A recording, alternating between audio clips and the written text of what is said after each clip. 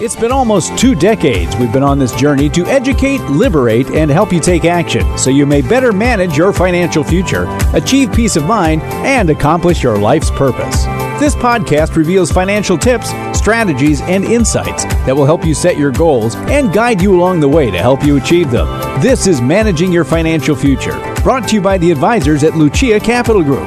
I'm your host, Johnny Dean, with our own Rick the Professor Plum, Chief Financial Planning Officer. Welcome back to the podcast. These things just, I tell you what, these just crop up, you know. Here we are. Time of the week, Professor Plum. I had to think, oh, that's right. We're doing one today.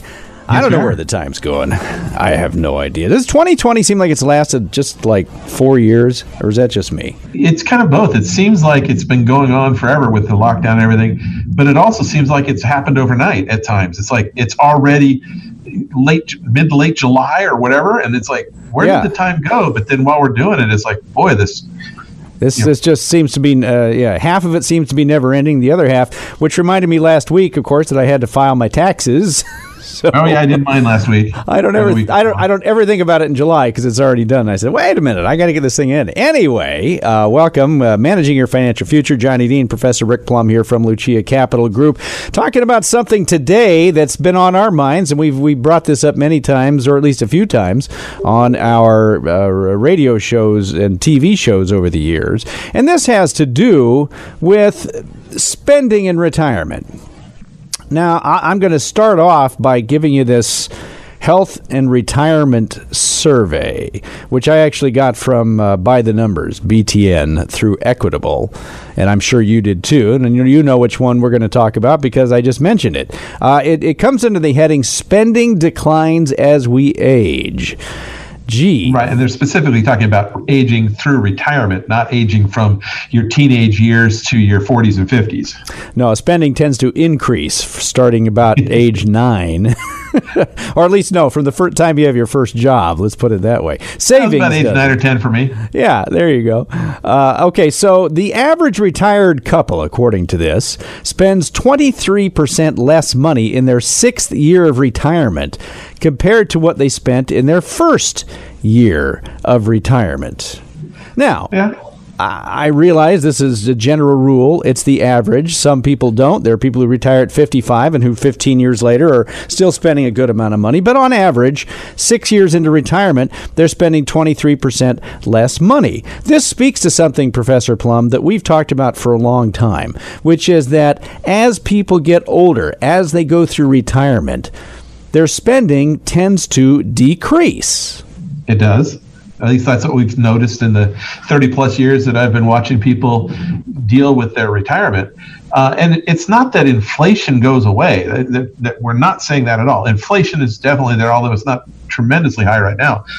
Inflation does affect everything that they're buying for the most part. It's just that they're buying fewer of the items. People, as they age, they're maybe not traveling as much. They're not shopping as much for clothing. Heaven knows they've probably found some stuff in the back of their closet that's come back into style. They're just not doing as much, with the exception of healthcare. And that healthcare number is skewed in many respects in the way that the studies go, because some people have extraordinary expenses towards the end of their life, which brings up the average for spending for everybody. And so you need to protect, but in many cases you can protect against those expenses with appropriate insurance. Other expenses tend to go down. The worst inflation retirees see are the first couple of years of retirement. Yeah. Now, let's take this one by one here so that we could walk you through it. What do the normal pattern, let's say somebody retires at age 65. I would suspect that their spending at age 65 isn't dramatically different from age 64. It may have even gone up quite a bit from their working years, depending on what it is they want to do, right? Yes. And I mean, obviously all of this is very individual, but as a whole, the first several years of retirement are the more expensive years. People have the energy, the time, the health to do the things that they've been waiting and wanting to do while they were working, and now they're doing it. They want to travel. They want to go hang out with the grandkids on the other side of the coast, whatever. So they're doing things that they didn't do while they were working. But as they age, some things in many, we've seen it drop off as far as expenses go. The mortgage may get paid off after a number of years. Expenses go down. They're not traveling as much. They've already been to a lot of places. I've heard it many times. I've been here. I just don't want to go off again. It's just, and right now nobody's traveling at all, but that's a different game. It's just people tend to slow down a little bit, or they get into a certain routine that they don't necessarily change up much, and they just don't spend the same amount of money in their 70s and 80s that they did in their 60s. Yeah, and this is not just taking data from a survey, although I did quote this survey from the Health and Retirement Study or survey or whatever they called it here that came from Equitable. But this is what you've noticed in real life. This is evidenced by what you're seeing as a financial planner who meet with, you talk to people all the time, retirees, and they're saying the same thing. The evidence bears it out.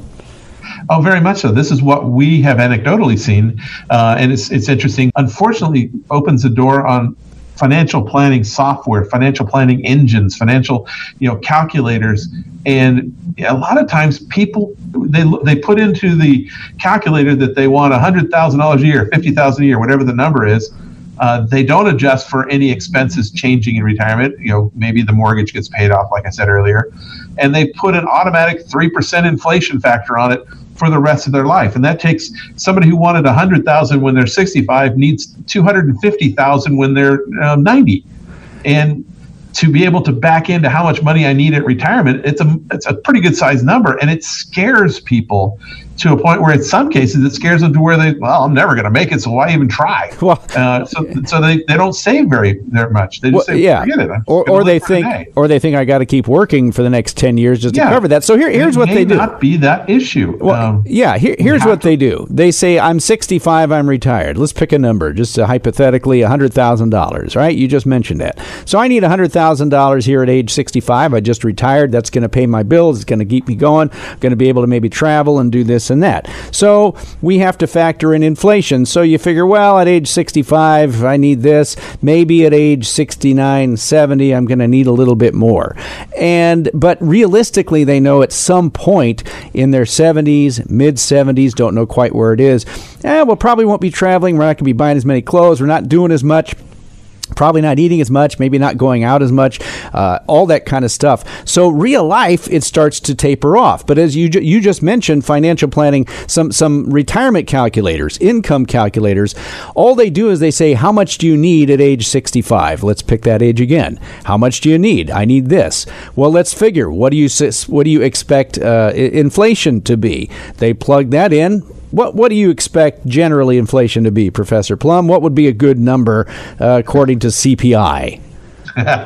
Well, again, it comes back to that old easy answer to every financial planning question. It depends. Right now, inflation is 1.5 to 1.7%. Historically, it's been in the 3-ish, maybe a little bit higher. I know that the government has wanted retirement planning to use a CPI-E. They call it elderly. We call it experimental.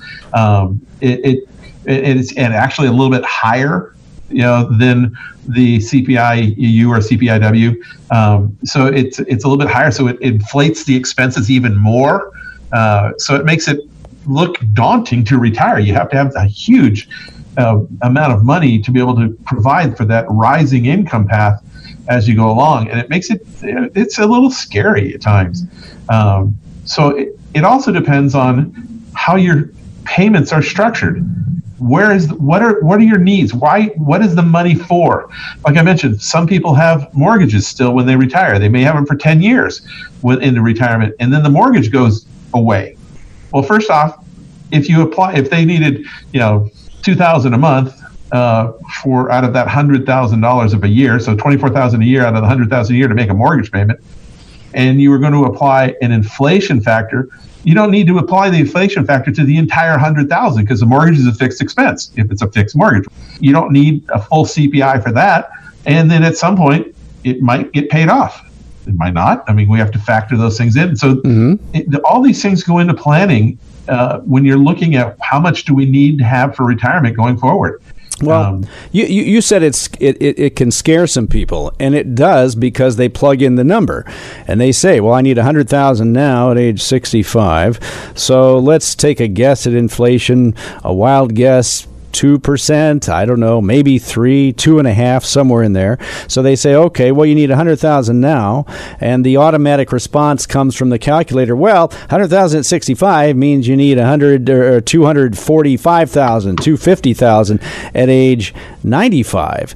And right. So I mean, if you're looking at it saying, oh, I think inflation is going to be 2.5%. I think my overall portfolio can earn maybe 4%. I want 100,000 a year for the next 25 years. It tells you need $2 million. Over $2 million before you can retire. And that may scare some people. It would scare some people because they think that I'm never going to make it. I thought I needed enough. When in fact, instead of needing 250,000 or 240,000, whatever the number is, at age 95, they're more likely, based on evidence that you've seen, to need something quite a bit less than that. How many... just realistically, if you think about it, how many 95-year-olds are spending $200,000 a year? I mean, I'm sure there probably are some. Oh yeah, but not those who needed just not the 30 average years or the ago. normalized retiree. I mean, they were the fairly wealthy ones to begin with. And there is the one category that we haven't talked about that does blow the budget out of the water, and that is healthcare. And specifically long-term care. Those are the expenses that you may or may not have, but you can use, and we've talked about this many times, the linked benefit life insurance, the linked benefit annuity, healthcare. The numbers are huge, but people have insurance that covers them, at least a good portion of it, depending upon what their actual ailment is. So I think the healthcare numbers get a little skewed because some people have extraordinary numbers where the average person may not have that big of a number. Right. But as I mentioned, having appropriate insurances can help there. But I think that this is the problem with financial planning software, is it puts these numbers in and just grows them out of sight, and it makes things difficult. Also, on the other side, it takes your portfolio and uses a standardized portfolio. Okay, balanced portfolios have averaged X over the last 20 years, and they don't adjust it for the fact that there's a different rate of return for a buy and hold balanced portfolio than for a balanced portfolio that's distributing cash on a regular basis. And they say, well, you earn 6% on average. So your portfolio, if you're earning 6 and you need to take out, add 2.5, the problem is it doesn't always work that way. So you have to know how the programs work to understand the benefits and shortcomings of the program. It doesn't mean the programs are horrible.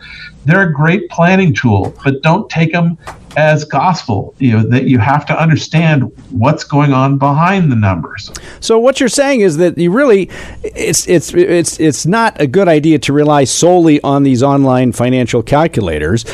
But what about when you're meeting with somebody? I mean, are there certain maybe planners or advisors out there who also use this sort of, well, let's use a 2.5% CPI and let's take you out to age 95. That means you're going to need $250,000 at age 95. Are advisors doing this generally, or is this more just the automated calculator? What I've seen is it's more the do-it-yourselfer. I think advisors actually get into the numbers and maybe break them down a little bit more and understand things a little better. But there's so much information about, you don't need an advisor.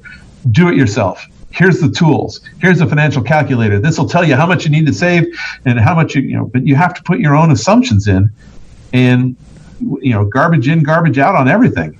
You have to understand the nuances of what the numbers mean. So what you see is a slight rise in spending shortly after retirement. Again, this is generalized. This is not for everybody, but in general, you see as maybe a steady or slight increase over the first 5-6 years of retirement, and then after that, it starts to taper off. Some more quickly than others, depending on what their life situations are.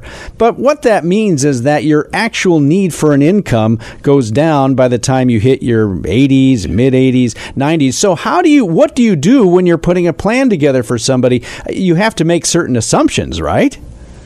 We do, and one of the things we try not to push out, 30, 40 year plans, because the reality is things change. We try to plan for the next 10 to 20 years. And as long as we're still within certain tolerances, we just want to make sure that the next 10 to 15 years, 20 years at the most, you don't have a negative trajectory on your portfolio, unrecoverable at that point, where you have to slow down, where you have to change your spending habits because you're going to run out of money. But yeah, we have to work off of certain assumptions, and this is why it needs to be updated. The assumptions need to be updated on an ongoing basis, just to take into account what's going on in reality, and your plan. How much are you spending? How much are you not spending? Did you need more money? Is that the need for more money? Is that going to be a continuing exercise, or was that a one-time increase? This is not a set it and forget it type of financial planning issue. Retirement changes, and you need to be able to change along with it, both positively and negatively, for differences in your spending life. And so we can plan for what we know. Like I mentioned, we know what you're spending now. We know what you think you want to have, but those are going to change. And you may refinance instead of paying off the mortgage, or you may do this, that, and the other thing. Things change in retirement. We've seen people that retired and they wanted X amount of dollars, and then unfortunately something happened to their kids and they became the guardians of grandkids. That completely changed their spending habits and needs. Didn't see that one coming. But you also have now. What do you do when you run into somebody who is in their mid 80s and they say, I've been planning for this and I've given myself X number of dollars per year, but I got a lot left over. I'm really not spending that. You have to adjust their portfolio in that way too, right? We can, or it depends on the person. I mean, a lot of times it's better to plan the portfolio to provide for an income that may not be necessary and have excess distribution available that you can then reinvest for dollar cost averaging. You can just let sit for safety, for let you sleep well at night, than to plan the other way around and not have the ability to increase the income or not. It's better to have the availability of income and not need it than to find out you needed more income and not have it.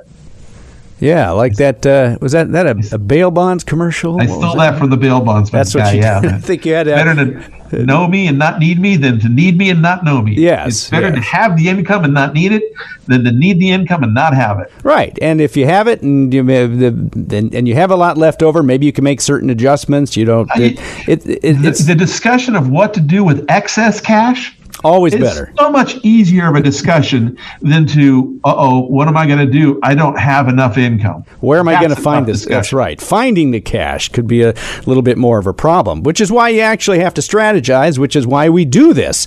And you do this kind of stuff all the time. We've talked about buckets. We've talked about this whole 4% rule or guideline or whatever it is. And in certain cases, maybe the use of the CPI or CPIE, the inflation factor, may actually work for certain people's circumstances. But the point is, Professor, everybody's situation is different. You can't just rely on a one-size-fits-all type of plan.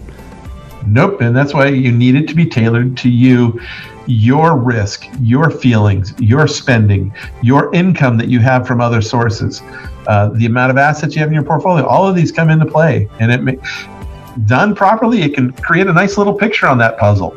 But you got to have the pieces in the right place. Yes, you do, which is why you talk to people like Professor Plum. And if you need the help of Professor or any of the folks at Lucia Capital Group, we're always here to help you out. Whatever you might need, whether it's strategy, whether it's income, whether it's lifetime income, and it's all the other stuff that we've talked about.